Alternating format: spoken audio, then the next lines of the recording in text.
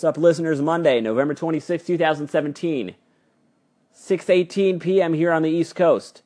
We're going to talk about a column that I wrote Monday afternoon for thecomeback.com about the Portland Trail Blazers, who finished 25th in points allowed per game last year and 24th in points given up per 100 possessions. They finished 500 last year, 41-41. Got the 8th seed in the West, lost to the Golden State Warriors in a sweep. Through 20 games this season, they're 12-8 after starting 10-10 last year. Their defense is way better. Third in points allowed per 100 possessions, fourth in points allowed per game.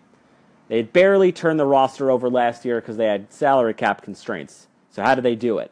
So Friday, while you guys were just shopping for Black Friday, I was working. I talked with Blazers head coach Terry Stotts and two of their key rotation defenders, Evan Turner and Ed Davis, along with Nets head coach Kenny Atkinson, on how they improved so much. Basically, it comes down to they improved a lot in four key areas. They limit opponents' three-point attempts, they limit offensive rebounds, they protect the paint, and they excel in transition. Those are great ways to get your defense up from 25th to 4th, just in one season, by barely turning over their roster, by barely changing any of their players at all. Blazers are third in field goal percentage defense, second in effective field goal defense. Right now, they just allow 8.5 made three-pointers per game, which is second in the NBA, and 8th in attempts allowed. So, denying the three-point line is something that analytics really think is important, and it's something bared out in the statistics as well. Also, they get the teams to shoot a lot of long two-point shots, which is something the analytics say is really, really important. Teams attempted 10.5 shots so far this season between 15 and 19 feet. That's 10.5 shots per game. That's a long two. That's the second most in the NBA. So if you deny the three-point line, make them take long perimeter jump shots. Those are low percentage shots. Those are the ones you want your opponents to take. Atkinson said, I think they get the analytical puzzles that we're all posed with. They understand what type of shots they're giving up. The Blazers, they have great defending big men, led by Yusuf Nurkic. Ed Davis is in there as well. The Blazers, they give up offensive rebounds on just 22% of their possessions, third in the NBA. That's why they give up the 8th fewest second chance points per game. Also, they're great in the pick and roll. When guarding the roll man in pick and rolls against the Blazers, they're averaging just 0.93 points per possession, the 5th best total in the NBA. They're also great in transition.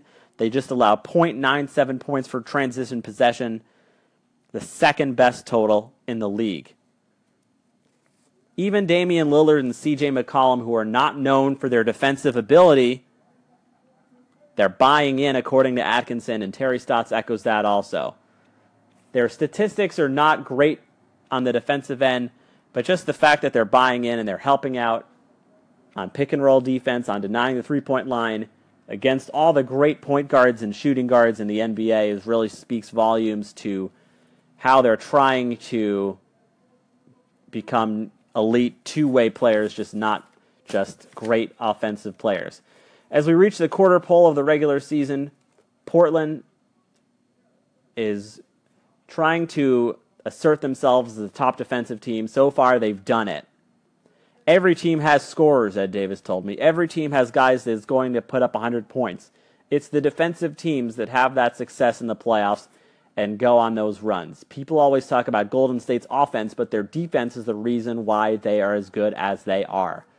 The last 3 years, the Golden State Warriors were known for their offense, but they were in the top 5 in defensive efficiency each of their last 3 years they made the finals.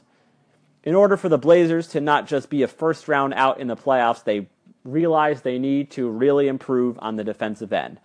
A quarter of the way into the NBA season, they've done that and have become in a top 5 elite level defense. You can read my entire column at thecomeback.com. This is Sprung on Sports Radio. What's up? Monday, November 26th. We're going to talk about the big news of the NBA day today. That's the Memphis Grizzlies unexpectedly, shockingly firing head coach David Fizdale, which was a mistake. I guess the Grizzlies have lost 11 out of 13 games after a really hot, I think it was a 5-1 start that they had. But they just had a roster full of injury-prone players. Mike Conley went down with an injury that'll still keeping him out. Chandler Parsons' knee is balky again a little bit. It's just not a great constructed roster, one that they'll eventually have to tear down. But after making the playoffs for 7 straight seasons, ownership and management have these expectations of making the playoffs again with a roster that doesn't really stack up in the Western Conference.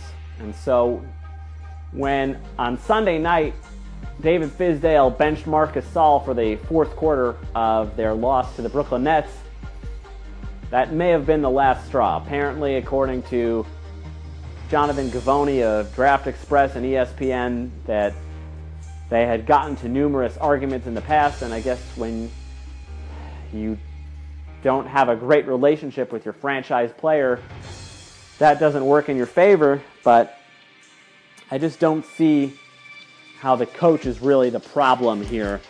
David Fizdale, widely regarded as a great coaching mind, and it was really a shock when Woj, Adrian Wojnarowski, broke the news. It was probably like sometime in the 4 o'clock hour Eastern time on Monday. So there were a lot of reactions on the Twitterverse. Mine was, of course, that just not a good look for the Grizzlies, not something they should have done. I'd say it was a short-sighted decision. You could see my tweet on Twitter Moments right after Woj's tweet, so that makes me pretty legit. In a statement announcing Fizdale's firing, Grizzlies GM Chris Wallace said that it was his decision. Quote, "I decided a change in course was necessary to move forward and provide the team and organization its best chance at success this season and beyond." There are a lot of problems with that. A lot of them having to do with Wallace's and the front office's inability to draft or acquire young players to really build around Gasol and Conley. We started a little bit this year, but really not enough to keep the Grizzlies likely out of the lottery this year. Let's get to some reactions from Twitter that I really enjoyed. Chris Herring of 538, "If anything, Memphis seemed to overachieve with Fizz, so this one is really surprising to me." He also said the Gasol issue complicates stuff a lot, but for sure. "But this fire with Conley out and the team struggling reminds me of Mike Malone firing in Sacramento when he got axed in the midst of a slump when Boogie was sick. Boogie was injured, they'd gotten off to a good start, and then they short-sightedly fired Mike Malone, who's enjoying success now. In Denver, my buddy Jared Dubin, Fizz did a lot of good things in 100 or so games, got Marc Gasol to shoot threes, Conley to be more aggressive. Take that for data, which will end up being the signature moment of David Fizdale's tenure with the Grizzlies. They're not going to rook us. He made contributors out of a lot of fringy guys. This is not a well-constructed Memphis Grizzlies roster, and David Fizdale got a lot out of them, more so than a lot of other NBA coaches would have, especially coaches who are in their first jobs in their first season as coach. Got a lot out of them.